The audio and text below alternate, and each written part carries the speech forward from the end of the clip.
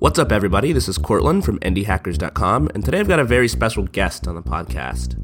I'll be talking to Nathan Barry, the founder of ConvertKit, an email marketing company that he grew from $5,000 a month to over $600,000 a month in about 2 years. So he's somebody you're really going to want to listen to, and he's got a lot of great stuff to say that not many other people will talk about. For example, he talks about how you should cheat at online business by growing your own personal audience before you even start your business. He talks about how having a giant competitor in your space is nothing to be afraid of, and instead talks about how you can use that to your advantage to grow your business even faster. He also talks about how direct sales are the answer to pretty much everything, and how content marketing can actually lead you astray. So he's got a lot of interesting stuff to share that I think all of us can learn a lot from, and I'm really excited to get into this interview. So without further ado, I present to you Nathan Barry, the founder of ConvertKit. So you started a software business, your product is taking off, and your revenue is increasing every month. But how do you hire the best engineers to keep your business growing? The competition is fierce, and it's hard to find up-to-date information for hiring the top engineering talent. That's where Vettery comes in. Vettery, the hiring marketplace that connects top talent with growing companies, has put together a comprehensive engineering salary report for 2017. With this report, you'll know exactly how much engineers are getting paid, so you can make the right offers and build a great team. It's available to Indie Hackers listeners for free at vettery.com/indiehackers. Again, download your free engineering salary report at vettery.com/indiehackers. Cool. I'm here with Nathan Barry of ConvertKit. Thanks so much for coming on the show, Nathan. It's super cool to be talking to you. Yeah, thanks for having me on. Yeah, so for those of you who don't know, ConvertKit is an email marketing company targeted at professional bloggers, and it's sort of a more powerful MailChimp so that people running blogs or podcasts or any other sort of website can send emails to people in their audience. Is that an accurate description, Nathan? Yeah, exactly. So built for the content creator rather than, for the generic business that could be anything from, I don't know what. I feel like people using MailChimp could use it for anything from like a cupcake shop to a design agency to who knows what.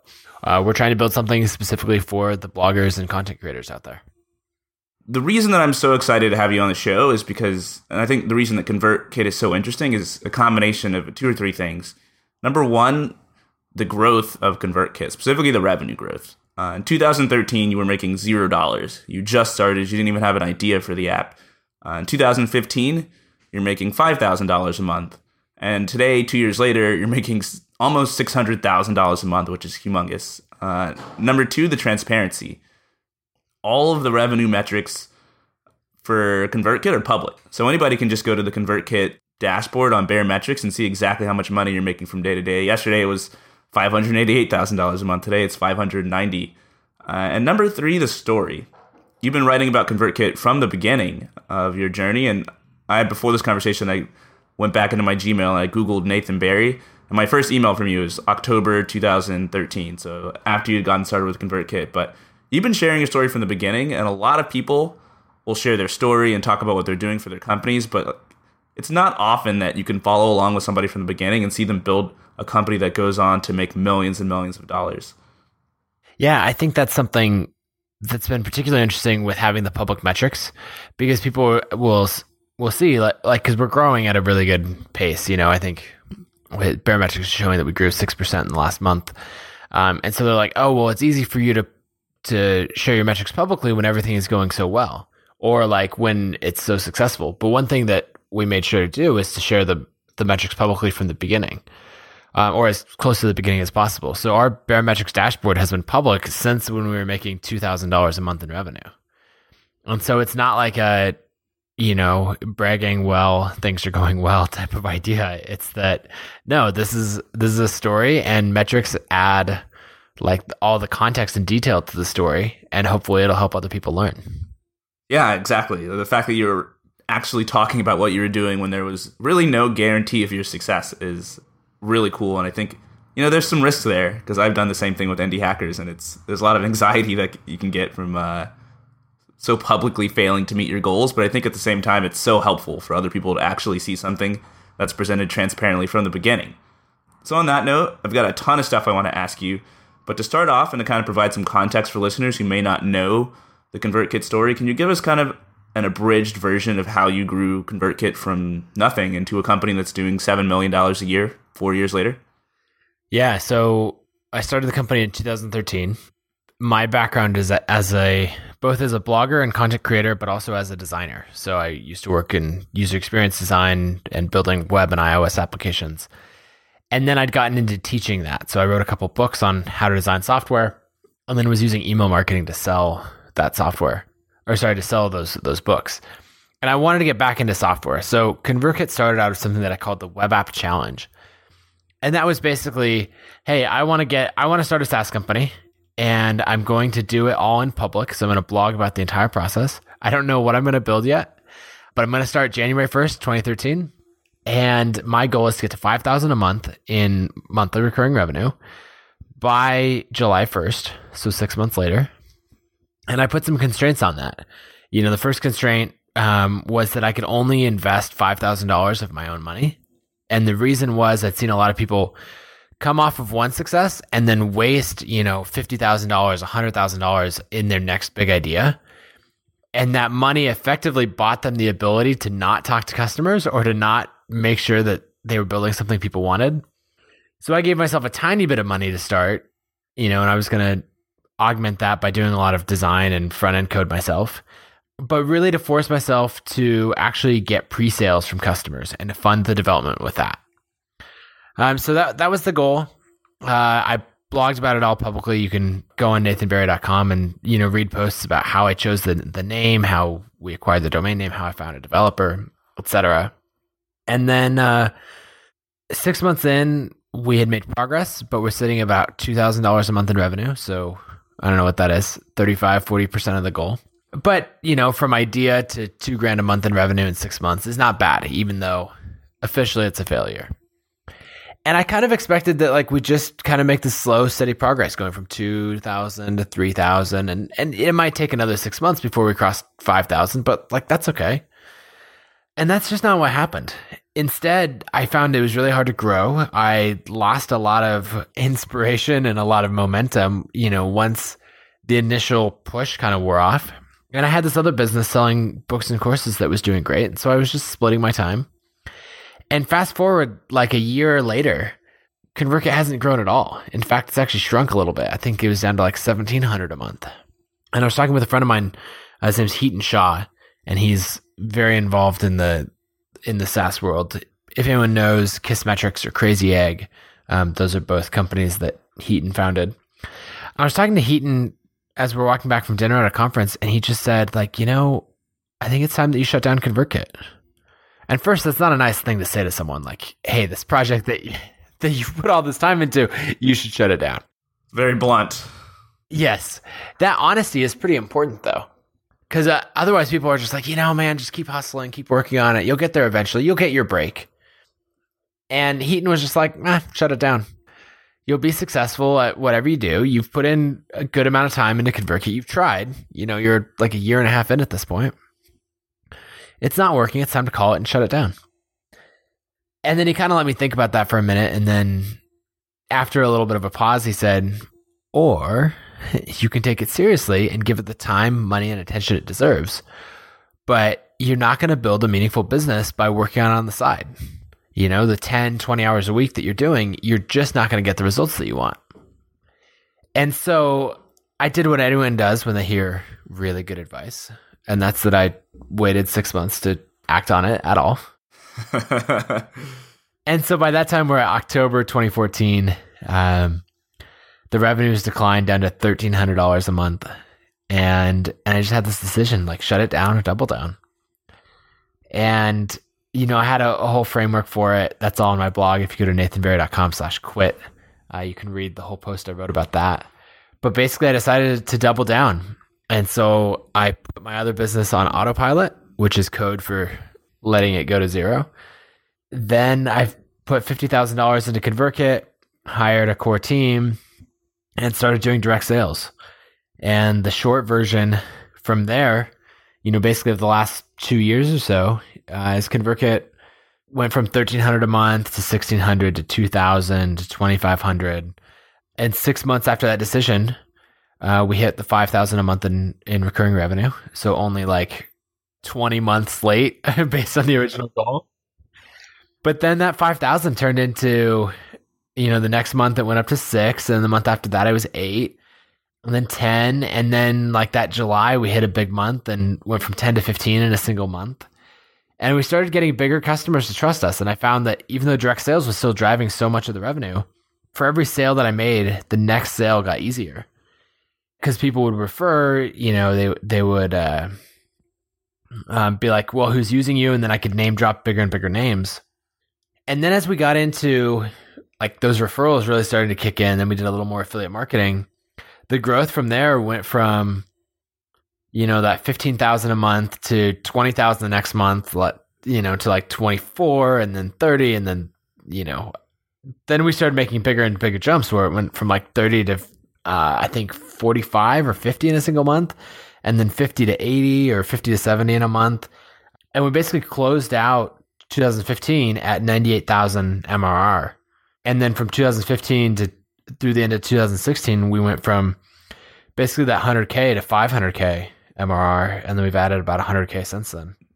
I don't even know how I would react if I had a company that was growing that fast. Yeah. So now we've kind of settled into a nice pattern that works pretty well. So like you reach a certain scale and the churn starts to kick in, right? So, 5-6% monthly churn, you start to really feel it. Like now at this point, it's over $1,000 a day in churn. And so like that side of it sucks. And so we've kind of reached this nice pattern of growing anywhere from 30 to 50,000 a month net of churn. And so that's felt pretty consistent. We want to be able to accelerate that, obviously, but kind of our average is about that. Today's the last day of February. I think we pulled off like 38,000 of net growth after churn. It sounds like there's really two phases to the ConvertKit story. There's this kind of the first 2 years where you went from 0 to 5,000 revenue, pretty much, or before that, basically 0 to 2,000 and then back down to 1,300. And then there's the super high growth period where you kind of focused and doubled down on ConvertKit and ended up building a humongous business in only a couple years. And I want to focus on the first half of the story first, just because I think a lot of listeners are probably in the beginning stages where they might not have an idea, or they might have an idea, but they're not sure how to find their first customers. And hopefully we'll have time to get into the latter half too. And if not, I will have to bribe you to come back on the show for another hour at some point in the future. But in the very beginning, you mentioned that you started this thing called the Web App Challenge. And it was the very last day of 2012. You wrote this blog post saying, hey, here's what I'm going to do. I've made a lot of money from book sales, but I want to make recurring revenue. So I'm going to start a software as a service application and try to do that. And as you mentioned, you set a deadline to hit $5,000 a month in recurring revenue in 6 months. But you're starting from scratch. You didn't even have an idea yet. So what did you do immediately after you released that blog post? Yeah, well, first I started on the last day of 2012 because I wanted to give myself an extra day because, use all the time you have. And let's see, immediately after that, I started working on coming up with ideas. Once I put it out there that, hey, I'm going to do this, I'm going to do it in public.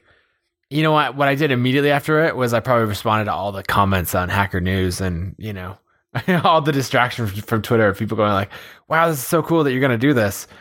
Because it's easy to get caught up in like, yeah, it is so cool that I'm going to do this. And you're like, wait a second, I haven't done anything yet. I just said I was going to do something. Okay, let me get out of the comments. Let me get off of Twitter and start coming up with an idea of what to build. And on that note, I was looking at the comments for your Web App Challenge post, and there's all sorts of influential people who I follow on Twitter now who comment on it. So David Hauser, the founder of Grasshopper, who I interviewed for Indie Hackers in January, commented. Mubashar Iqbal, who was Product Hunt's Maker of the Year for 2016, commented on your post back in 2012. Justin Jackson, who I'm talking to for Indie Hackers this week. Even Amy Hoy was helping you out back then, so I'm sure it was super distracting just talking to all these people. Yeah, so the first thing that the Web App Challenge helped me with was by publicly stating a goal and where I wanted to go. And that allowed a lot of, successful, influential people to kind of rally alongside and say, hey, if you need anything, let me know. Happy to help. Because all these people get questions and comments from someone who's like, what advice do you have for me on how to start a company or something like that? And there's not really anything that you can do with that. You're like, well, here's another bit of startup advice. But if someone comes to you and they're already in motion, then there's something that you can work with. You know that, hey, there's a decent chance that if I invest 30 minutes into this person, they'll actually bring it to fruition. And it won't be just another 30 minutes that I wasted on someone who's just going to fizzle out and never follow through and never put in the work. And so by having that clear goal, a bunch of people rallied alongside, and I was able to get access to help from people like, Hiten Shah and Amy Hoy and others that I don't think would have been available if I'd projected the same idea of like, I don't know, I'm just out here to try something for a month or two. Right. And you had this kind of track record of launching your books too. So people knew that you weren't just messing around. You were actually serious about getting things done. And I think, in my experience, I've seen people kind of fall into one of two camps where you've got some people who have a lot of trouble with, motivation or finding the time and earn the money to get started. And then you've got other people who are pretty good at getting started and they just need like help with what they're actually doing. And this latter half of people are a lot easier to give advice to. How did you end up deciding on the idea for ConvertKit? Because like I said, you had no idea what you're even going to work on January 31st or December 31st of 2012. How long did it take you to come up with the idea for ConvertKit, and how did you go about validating that idea? Yeah, so initially I was trying out this concept called idea extraction that I first heard about from Andy Drish and Dane Maxwell, who run a program called The Foundation. And basically the idea behind it is, pick any business, I don't know, real estate agents, lawyers, accountants, etc., and really dig into their business, like interview them and really dig into their day-to-day workflow, what problems they have, etc., and look for these frustrating problems that could be solved by software. And it's a lot of stuff that maybe they're using Excel for, or that kind of thing, that you could build the industry version of. Maybe it's a Basecamp or like a project management tool or a workflow solution or something like that. And so it's kind of the path that I started down. I think I had about 10 interviews lined up with different people in those industries, and those calls went well. I definitely learned about a handful of different ideas. I think I actually don't remember if I published notes from those or not. But then at the same time, I heard from people like Amy Hoy and then read stuff from the guys at Basecamp, and they're saying, scratch your own itch. And one thing, like Amy Hoy said two things to me that stood out. One was, do you really want to spend the next 5 years or 10 years working with real estate agents? Like, are you passionate about the real estate space? Or, fill in the blank with any random space where you think you could solve a problem. And the answer is well, no, not really. And the other thing she said is, this is really, really hard. And so don't underestimate don't throw away any competitive advantage that you already have. So in the world of designers and marketers and developers, I had an audience of about 5,000 people already. And so she's saying, don't throw that away, because that's worth something. And this whole process of building a SaaS company is going to be 10 to 100 times harder than you think. And so hold on to every advantage that you have. So then I started looking at my own problems, and I was like, well, I'm really frustrated with MailChimp. Email marketing is doing amazingly well at selling my books and courses, but I'm having to fight with MailChimp every time I want to implement a best practice. And so maybe I can build effectively MailChimp, but for people like me. And so I think that whole process took 10 days or less. And you were just doing nothing but just thinking about ideas during this time period, huh? Yeah, and, responding to comments on Hacker News, because that's important. Of course. So were you at all intimidated by the fact that MailChimp was this huge behemoth company that had a ton of users, and that here you were going to create a MailChimp competitor that was basically starting from scratch? Did that worry you at all? No, because I don't think people should be afraid of bigger competitors. And I've had this perspective for a long time. And so it didn't worry me one bit. Because that bigger competitor just demonstrates that there's a big market there. And, there's going to be a lot of people that they don't serve well. But they can create the market. They can popularize it. To this day, people are like, what do you do? If I'm meeting some random person or someone in an Uber is asking what I do, then, I always say do email marketing for professional bloggers. And then I might ask, have you heard of MailChimp? because that gives a nice frame of reference so that I can bracket it in with something that they've already heard of. And so I think it's really helpful when one company gets a really huge market share. And then especially in the email space, like MailChimp is the biggest, but not even by that much.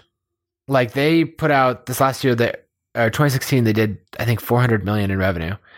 And Campaign Monitor announced that they did something like $200 million in revenue. And so if Campaign Monitor is doing that well, and then like Aweber, for example, this isn't based on like a ton of facts, but I would estimate their revenue somewhere between like 40 and 60 million a year. And then we haven't even gone into like Active Campaign and Drip and Mad Mimi and I could sit here and name off 20 plus email marketing companies that are making over like $5 to $10 million a year. And so there's clearly tons of room. And so that just got me excited that there was potential. And early on, I was just trying to carve out like my little business doing 50K MRR. That was my goal. And so there's absolutely room for that. Yeah, that's awesome. I tell people a lot that they should avoid these winner-take-all markets, like trying to compete with Facebook in the social networking game, because there's so many other markets where there's a ton of companies that are making a lot of money. And if your goal is not necessarily to be like $1 billion company, but to make, like you said, $50,000 or $20,000 a month, there's no reason to pick a winner-take-all market. And it's also pretty cool that what you mentioned earlier, that having kind of a big, well-known competitor in the space saves you from having to educate and explain to people what the market is or what your product is. And in fact, like they're already ready and conditioned to buy because they know what MailChimp is and because they know what these other tools are. So it's kind of an advantage to have a big competitor. I think so. And I would never go into a space where I was defining the market, where I was having to tell people this is the tool and have to explain what it is and why you should use it and all of that. Because it just saves so much time to be able to make comparisons. And, we make fun of everyone who says like, oh, I'm building the next Uber for this or Airbnb for that. But like, it's a useful tool or a useful like mental model to help people quickly know what you do. And so I can just say, yeah, we're building MailChimp for professional bloggers. Or I could bracket it further for someone who knows the industry better. And I could say something like ConvertKit is the power of Infusionsoft, but easier to use than MailChimp. And now people are like, oh, I know exactly where you fit. And actually, that sounds pretty good. So I like being able to make those comparisons. Yeah. So what was your strategy for finding your first customers in the early day? And why did you end up picking that strategy? Yeah. So in the early days, I really looked to the Web App Challenge to drive those customers. Well, okay. So I take that back. Right at the very beginning, I was doing direct outreach. And so I knew that I was going to focus on email marketing, or I thought I might. And so then I got 10 people who did email marketing, pretty well.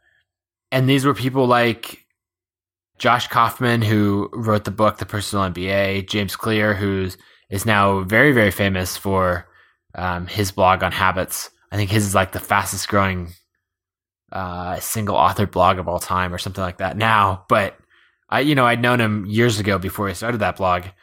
And then like Heaton Shaw from Kissmetrics and Crazy Egg. And I just asked them all like, hey, you're using email and what are your frustrations? What are your pain points? And they would kind of describe it. And then I'd ask these two more questions that I learned from Andy Drish. And that's just, asking what else and tell me more. And so instead of saying like, what are your frustrations? And the person says, oh, well, it's a really, really a pain to set up autoresponders or set up these email courses. Instead of jumping in and saying like, oh, my system is going to solve that by making it really easy. Instead, you just wait and listen. And when they stop talking, then you say like, okay, tell me more or elaborate on this part of it. And then you'll get to the real pain and frustrations to solve. So the goal is to kind of keep them talking rather than directing the conversation yourself. Well, yeah, you direct the conversation by asking questions rather than making statements. Because too many people are just listening for the slightest door to open so that they can start talking about how awesome their solution is going to be. But if you don't truly understand why something is frustrating to someone, then I don't know, you haven't done enough listening yet. So I went to those 10 people, kind of mapped out what the solution would be. And then I even asked like, hey, is this something you'd pay for? And they're all, absolutely yes. I asked how much would you pay for it? And there were varying answers, anywhere from like $50 a month up to $200 or $300 a month. And it usually just depended on their business. And then from there, the next question that I asked was, I stopped at that point. Would you pay for it, and how much would you pay for it? And since I had a yes and a dollar amount, I thought, awesome, I have 10 pre-orders. Now, I didn't have a way for people to pre-order at that time, so I went off on my own and, kind of came back and, I went off and started building the product more, because I had these wireframes, but actually like turning it into something. And then like a month later, I had a way for people to pre-order. And so I came back to them and said, hey, okay, this is a more clearly defined product vision. We actually have some working samples. Will you pay to pre-order it? And that's when the real feedback came out. Because I realized there's a difference between asking someone, would you buy this? And asking someone to buy it. And so in one case, it's all hypothetical. Would I buy this? Sure. Yeah, I'd buy it. Is this a good idea? Absolutely. It's a great idea. And then it's like, okay, credit card, please. And they're like, well, does it have this functionality? Or in order to switch from MailChimp or Aweber, I would really need it to have this other thing. You think if you could go back, you would have kind of done it differently and skipped the entire, would you hypothetically buy this section and just immediately start asking people to buy it from the beginning? Or do you think it was useful to kind of have 2 stages? I think the 2 stages is totally good. Because it kind of brings them into it slowly. Like, would you buy this? And they're like, yeah, because people do think through it. Is this something that I would want? Yes. Okay. And you say, how much would you pay? I'd pay this amount. Great. Can I have your credit card? And like, you could do this in person with like a little Square reader plugged into your phone, or you could do it online with, just a payment form through Stripe or whatever. And so I think it's useful to walk people through that as they're thinking, yes, I would buy this. And then when you actually ask for their credit card, they're making a purchasing decision and the real feedback comes out. So yeah, I think it's important to walk through that. But you just can't forget the last step like I did. Because when I went back to get people to, out of those 10 people, all of whom said they would pre-order, only one of them actually did. Wow. Oh, on the other side, I also launched the pre-orders to everyone who'd been following along and to my email list and got like, I don't know what the numbers were, 30 or 40 pre-orders. And so it was successful. Just the group that I thought was guaranteed actually wasn't, because I had stopped asking questions way too early. So at that point, did you worry that perhaps you misunderstood your customers, since the people that that you were confident would buy ended up not buying? Or did you kind of go along with the fact that 30 or 40 people on your mailing list bought and thought, you know what, I'm onto something regardless, and so full steam ahead? Yeah, so the people that I was talking to for the pre-sales, those were all like higher end accounts. These were all people who had 5,000, maybe 5,000 to 100,000, 5,000 to 50,000 email subscribers already. And so I kind of thought, well, maybe this isn't a good fit for people who are more advanced. And what if instead I targeted it more at beginners? Which, by the way, is a terrible way of thinking. Don't do that. But that's what I did. And so a lot more of the people that were responding to the pre-orders were beginners, or they had, 500 or 300 or 1,000 email subscribers. And so I kind of made that pivot, and we basically spent the next 2 years focused on beginners, not very successfully. Why was that terrible? The amount of revenue per customer is very small. Beginners they're going to churn a lot more frequently. They're going to ask a lot more questions. And in general, they're just going to be a lot more demanding. And so early on, there's not a lot that you can offer, because you can't actually offer the best product, because, maybe you've only been building it for 3 months or 6 months, and your competitors have been working on their products for 15 years. And so you can't necessarily offer the best product or the best functionality.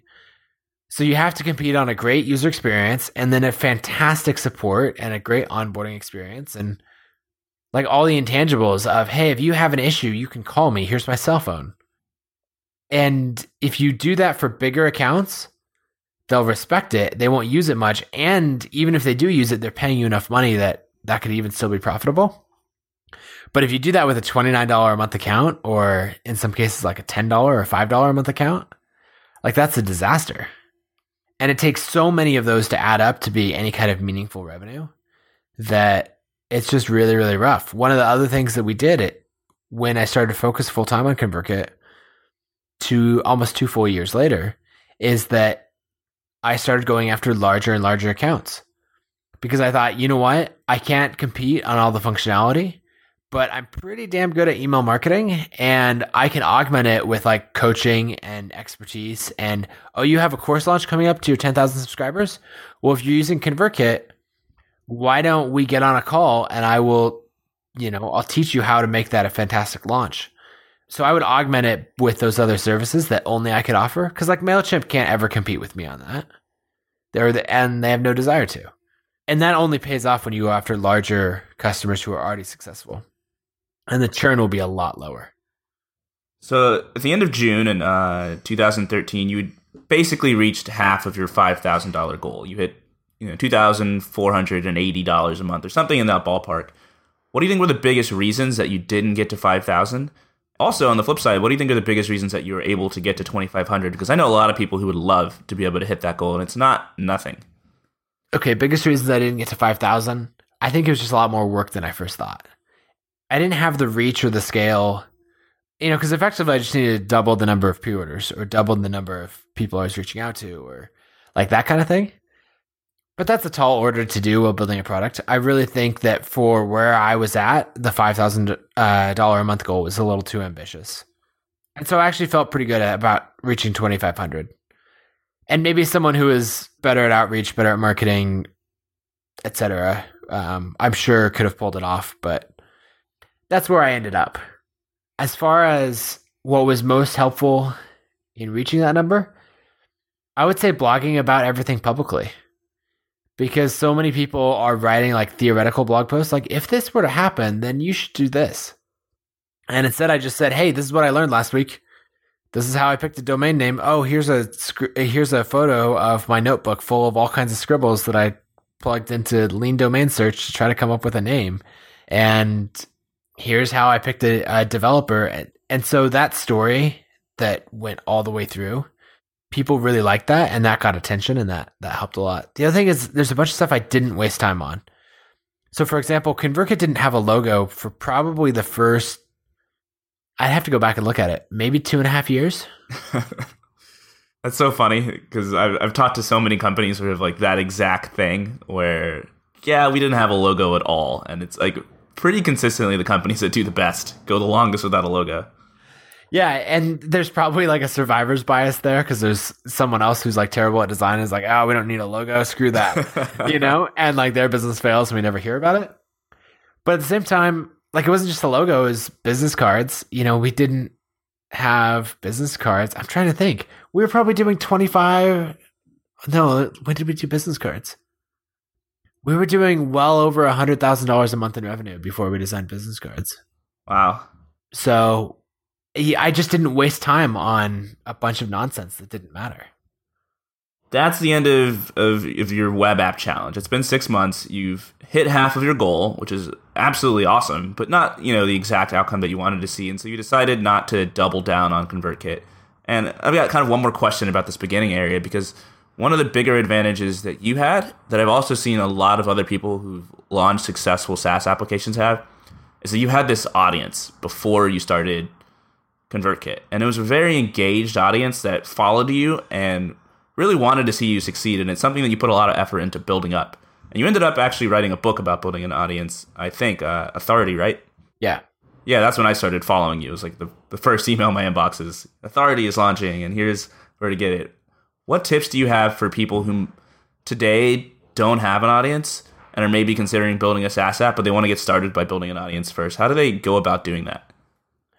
Yeah, so we have two, I don't know if they're not really core values, maybe they're mottos at ConvertKit. And they're basically the secrets to growing an audience. Right? There's actually 3 of them. And if we were doing a video call, you'd see them as posters on the wall behind me. The first one is teach everything you know. And so people are like, I have no idea what to write about. And so we just say, teach what you know. And so for me, that was, I wrote about design. I wrote about what I was working on that day. As I'm building ConvertKit, I wrote about every step of the process. That was the web app challenge. And people loved that transparency, and it came from a really authentic place. So teach everything you know. The next one is create every day. Because you end up with a lot of people who they have a lot to teach, but they'll run out if they're not actually making stuff. And we all run into people online who are just blogging, they're just podcasting, and they're not really actually making anything. And after not very long, they get pretty boring to follow because they're not on their own journey themselves and they're not learning and creating new things. And so I think the second tenet of building an audience is to create every day. And then the third one is one that we call work in public. And I've also heard this phrased as show your work. So if you've ever, going back to your original like math homework in maybe in high school or junior high or something like that, I would always get in trouble because I would solve a problem in my head and I would never show the work of how I got there. And so you want to do that in business where you don't just want to say, hey, here's how we got to 500K MRR or whatever. You want to show the process and be transparent about it. So that's why we're public with our numbers. That's why we'll write a blog post about how we're doing this or that in customer support. We're trying to be transparent about everything because that combined with creating every day and teaching everything you know, will get people to follow along. And so even if you're at a really small scale, like how I built an iPhone app in a month and launched to the App Store and what I learned along the way, like that's great. Even if the iPhone app makes $50. I mean, whatever it is, telling the story and putting it out there of how you do something, working in public, that's how you build an audience. And then you do that consistently. And that's pretty much all it takes. And that consistently just has to be over like 2 or 3 years, not like the consistently over 2 weeks like most people seem to think it is. Yeah, I've heard it said. I think I saw a quote on Twitter the other day that people greatly overestimate what they can do in a week and they greatly underestimate what they can do in a year. And I found that to be extremely true because people always make these ambitious plans about, what they're going to do in like the next month or two. But going back to your 3 principles, all of those are dead on. And I've had a lot of people read interviews on Indie Hackers about people who built an audience beforehand and then use that to help their subsequent businesses. And there's just kind of weird negative like ethos around it. Like, oh, that's cheating. It's cheating to start with an audience as if it's something that you just magically do and it's pure luck and that not everybody can do it. But there really is, like, I don't want to say a formula, but the tips that you gave are dead on. Teaching what you know. A lot of people I've talked to say that they have anxiety because they don't have anything to teach or they don't feel like they're qualified to teach. But if you have a job, if you're working on anything, then you probably have something that you know that at least 50% of the population is like not that great at or doesn't have time to think about every week like you do. So it's not that hard to find something that you know to teach. And then the second point that you made, create every day, is dead on as well. When I first started Indie Hackers, I just thought, man, I have like nothing to tweet about, nothing to blog about. And then as I started building the business, it's like every day I'm doing all these interesting things. And the number of things that I can tweet and blog and write about and email people about is countless. Every week I have something new that I'm working on. And it's this never-ending stream of stuff that I can share with other people who aren't working on that stuff, or maybe who are, but to less of a degree. So I think that's an awesome tip. And then your last one, work in public. And this, I think it blends really in seamlessly with the whole transparency business. When I'm doing an Indie Hackers interview with somebody and they share all the details about how they did what they did and they dive into the specifics, it's always way more popular than people who are just kind of very press releasey and just say, oh yeah, we're doing this and we're so great and we made this much money and it's just because we did hard work. I think there's something about diving into the specifics and showing people how you got to where you got that really resonates with people. And it's why I always recommend that people actually start an email list or blog consistently about what's going on behind the scenes, even things that don't necessarily go well, just because I think there's just a sense in which people want to help other people and see the things that they're working on. And I can tweet just random stuff. I can tweet, hey, here's how my affiliate marketing links are going, or my affiliate links are going on my website. What am I doing wrong? And I'll have all sorts of people who I know or don't know chime in with tips and things that they've learned. And it helps me not only build an audience, but improve my product. So I think all 3 of your tips are super awesome. And hopefully people listening will take them to heart and get to work on building their own audiences in whatever area that they like. I want to add to that a little bit. You said people refer to having an audience as cheating.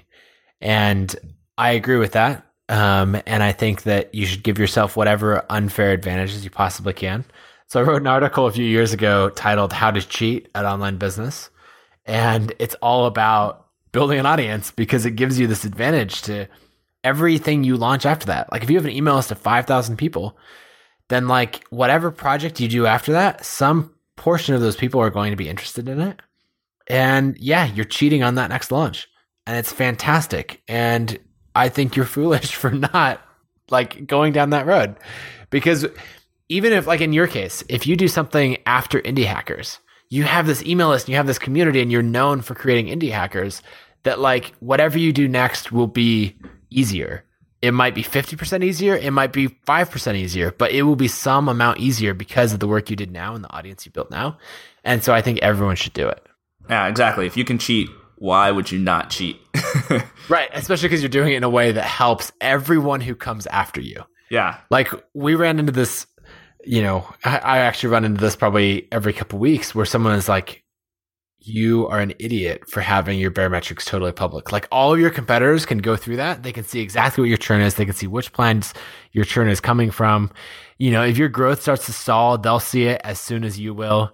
Like there's all these terrible reasons that for your numbers to be public, like you should really shut that down. And I thought about it for a while. I actually thought once we hit 100K MRR, we would turn off the public metrics. And the reason is because I was thinking, you know what? It's not that helpful to beginners anymore. And it's not as helpful to the masses because like how many people are going to get to that same 500K number or $1 million a month or whatever. But then I looked at other companies like Buffer. They're at 1.1 million MRR. I look at their public barometrics page because it helps me in getting to the next step. And so I now have this attitude of, hey, if being transparent is going to help one other entrepreneur, then it's worth doing. Yeah, totally. I mean, you're giving back. It actually helps people. And I'm sure, I get emails all the time from Indie Hackers and it's way smaller than ConvertKit. So I'm sure you get tons of emails from people expressing their appreciation that you're transparent, in addition to the haters. And you can actually feel that you're helping people. And in a way, and that's also self-serving because people are inspired by and want to talk about the companies and the people that help them. I'm having you on this podcast in part because you've been so transparent about ConvertKit and in part because everybody in the community really looks up to you and respects what you've done. So I think it pays dividends and people are overly worried about the competition. You're giving them information, but ultimately if the competition is just following in your footsteps and copying what you're doing, then that's not a bad position to have them in. Yeah, exactly. So ConvertKit kept, I don't want to say growing, but it kept going. And you at the time, probably the latter half of 2013, were kind of dividing your focus between, writing more ebooks, Authority and other things, and promoting those and working on other projects. And it wasn't until your conversation with Hiten Shah that you decided, hey, I'm going to double down on ConvertKit and actually grow this into, to a big business and focus on it 100%. And one of the parallels that I've noticed between both the early phase of ConvertKit and this later phase, like high growth phase of ConvertKit, is that they kind of started in the same way, and that's with direct sales. With both businesses, at both times, you're actually finding target customers and people that you wanted to be ConvertKit users, reaching out to them and trying to sell them on the idea. Did anything change in the second iteration of doing this compared to the first? Yeah, so the first time I was very broad about, trying to find people who have similar problems to me, similar problems to these first few customers related to email. And like, that's a very generic thing. Email marketing for people who have problems like Nathan is not the best niche to go after. Whereas the second time around, I was much more specific. We actually landed on the idea of email marketing for authors. And that gave me a very direct group of people that I could sell to. It ended up that, after 2 months or so of that, we decided authors is the wrong term to describe who we were trying to reach. A lot of people who had self-identified as authors were like in the category of someday I'd love to self-publish a Kindle book for 99 cents, but that's kind of expensive and hard, so maybe next year. Whereas the people I was trying to reach were like the course creators and the professional bloggers and, the people who were making 100,000 plus a year off of their audiences and their sites. And so we played around with a bunch of different terms and eventually landed on email marketing for professional bloggers. But that made it a lot easier to go after, one, to know who to go after, because now instead of trying to reach everyone, I was just trying to go after professional bloggers. And so I could narrow that down. I could go after, okay, let me make a list of all the professional paleo recipe bloggers. Cool. Now a list of all the professional men's fashion bloggers, and like go after all of those individual little verticals. You know, that worked well because I could list them in the first place. And then it made it easier to get on calls because people are like, well, I use MailChimp and it works fine for me, but what would you do if you were to build something just for people like me? And so they'd be more likely to take the call because of that narrow niche. So I like having a really specific niche. And that was probably the biggest thing that was different between round one and round two. What were you doing to evaluate the quality of these different niches? Because I think a lot of people don't understand the advantages of targeting a niche. And so it's pretty common for people to target a niche that's not really that great and to not understand what it is that makes it not good for them. Yeah, I don't know that you can evaluate it from a distance very well, or that you should evaluate it from a distance for very long. So for example, with authors, I thought that was going to be the best or a good niche to go after. And so I started there, and I tested the idea of a niche at all, basically by the fact that I started getting more customers signing up, and I had an easier time getting on calls, and I could teach partner webinars because people were excited about that idea. And then about a month later, I started to see, okay, the churn is pretty high. These customers are asking a lot of very basic questions. So I think, your lead measures are going to be, does this niche help me identify a list of customers to go after? And does it help me get in the door? And then your lag measures are going to be, do these customers stick around? Is our tool actually a good fit for them? And how much work are they to support? And how much of a pain are they to support? So I don't think you can evaluate it from distance. I think you probably need to pick one and dive in, and then conveniently changing like your tagline on a website is really easy to do. So if at first you don't succeed, try again. And what do you think are the advantages to being able to tell people that your product is for their niche? Because there's a trade-off, and I think it holds a lot of people back. If you say ConvertKit is for professional bloggers, then someone who comes to your site and is not a professional blogger might be turned away. And I think this discourages a lot of people from picking a niche, and so that you see a lot of people with products that say, our thing is for everybody, or anybody who needs to send an email can use our product, and it's easier than the competition, or it's better designed than the competition, or it's cheaper. Why go after a specific niche rather than advertising based on these very broad advantages? It just works so much better. People either self-identify with it, like, wow, that's built just for me, or they say, I'm not a professional blogger, and they start to find reasons as to how it could work for them. It gives that context right away. They start to understand what it is. I mean, you could try it both ways. I tried it for a long time without a specific niche. I can tell you it's so much better when you narrow your focus. But, your mileage may vary. I will say it's very easy advice to give out and very hard advice to take. But I haven't seen many examples of people going too specific with a niche and failing because of that. Actually, I can't think of a single example of that. But I have seen a ton of people not getting any traction because they're going too broad. It's almost like charging money. People tend to underprice their offering because intuitively it feels like it's not worth as much as it is. And people tend to intuitively feel like they're not going to be able to pick a niche as small as they should because it just feels like it's too small. Yeah, and I would say if you pick your niche that goes down to just, say, 50 people, where there's only 50 people in the entire world, or 50 people in your city, or whatever it is, that fit into that, that's great. Go get 25 of them as customers, and then expand from there. And you'll have traction, and you'll know how to talk to them. Because, like pricing, you can always raise your prices later, and you can always expand your niche later. You can pivot from the paleo recipe blogs to the slow carb recipe blogs. You can expand from there, and it'll be easier if you do it when you have a little bit of traction. And who knows, we may still pivot beyond email marketing for professional bloggers and expand from there. Because obviously we have tons of SaaS companies and e-commerce companies and tons of other people using ConvertKit. But our work in this, what I would consider a very broad niche of professional bloggers, is not done yet. And so we're going to stay here until we've come anywhere close to like saturation. And we're so far away from that it's not even funny.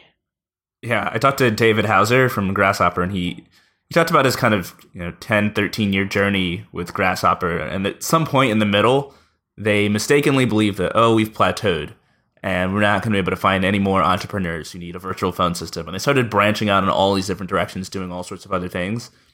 And then eventually came back to Grasshopper and realized that they hadn't been anywhere near the plateau of the niche that they were targeting, and they were able to grow a ton more. So I think it's pretty insightful. And people, like I said earlier, really underestimate the number of people that they'll be able to reach in any given niche, and they kind of give up too early and try to go broad, I think.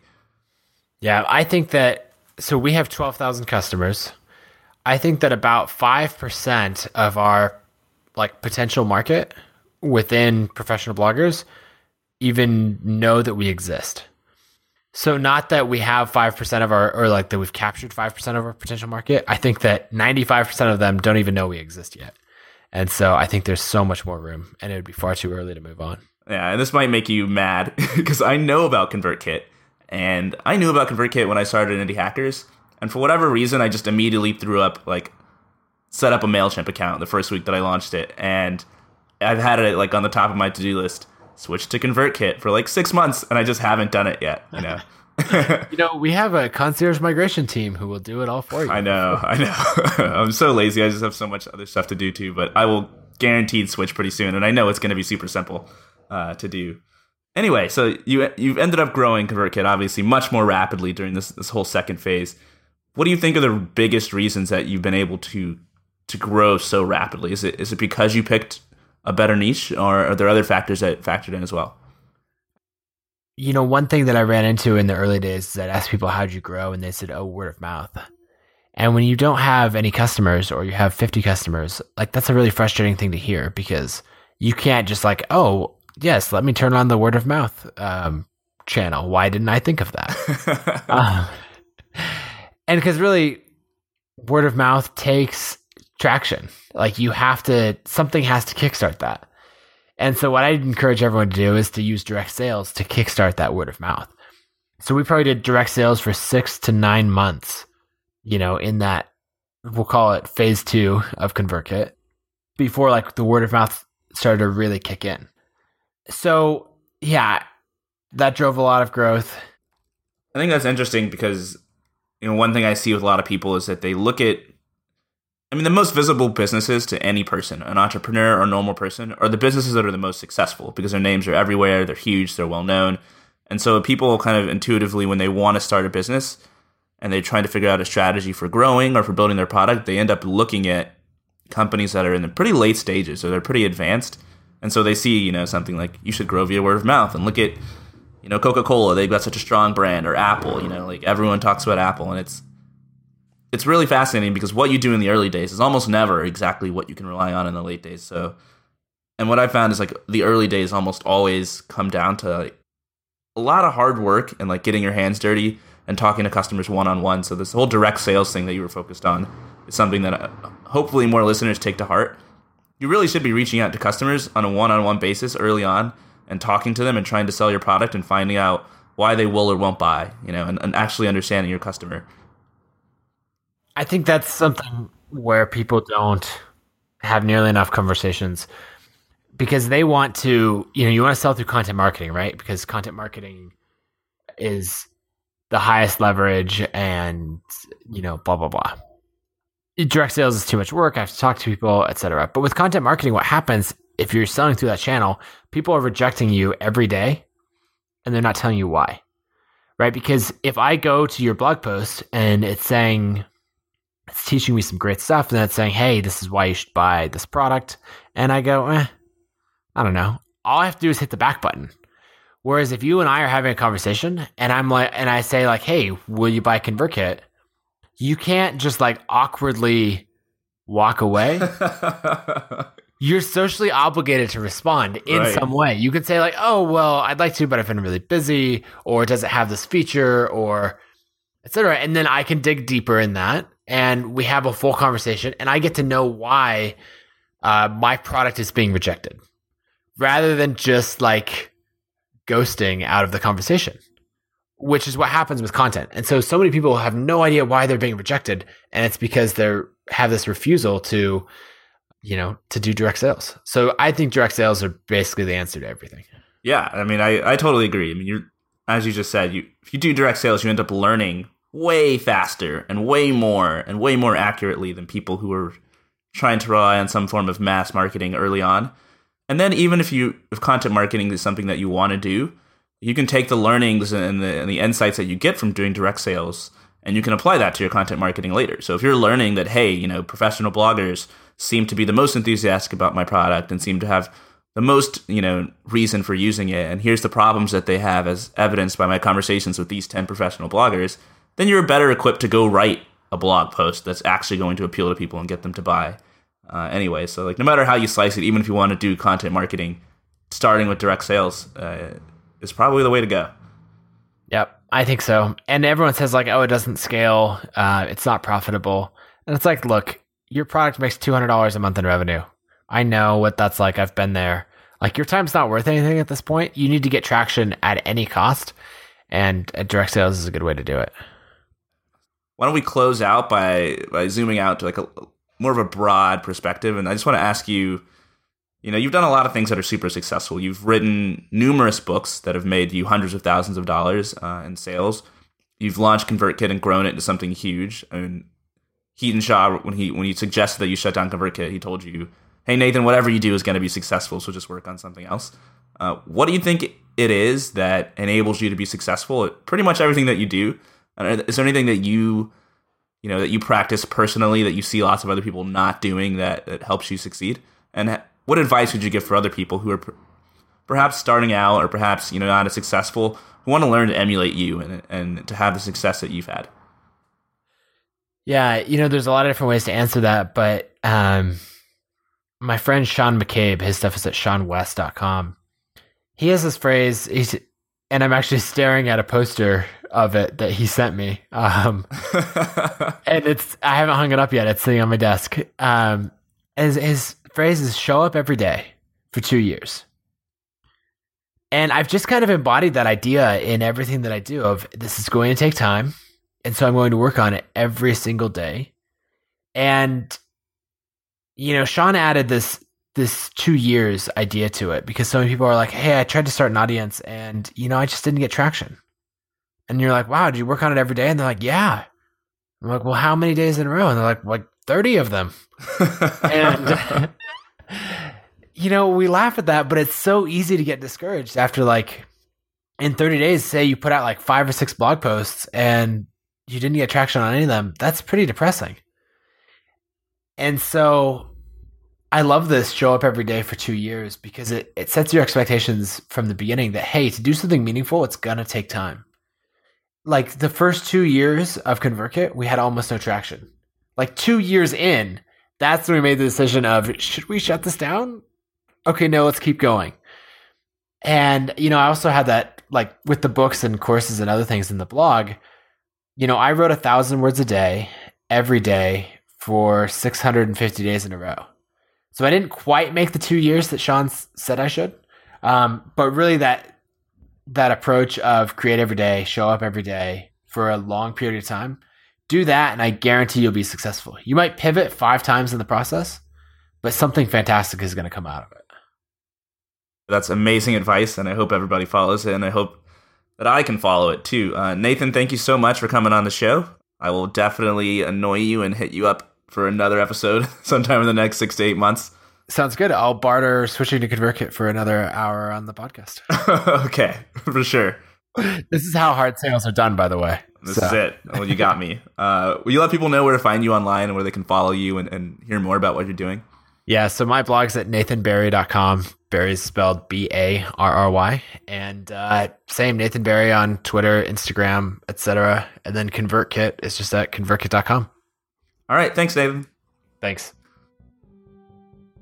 If you enjoyed listening to this conversation, you should join me and a whole bunch of other indie hackers and entrepreneurs on the indiehackers.com forum, where we talk about things like how to come up with a good idea and how to find your first paying customers. Also, if you're working on a business or a product of your own, it's a great place to come and get feedback from the community on what you're working on. Again, that's www.ndhackers.com/forum. Thanks, and I'll see you guys next time.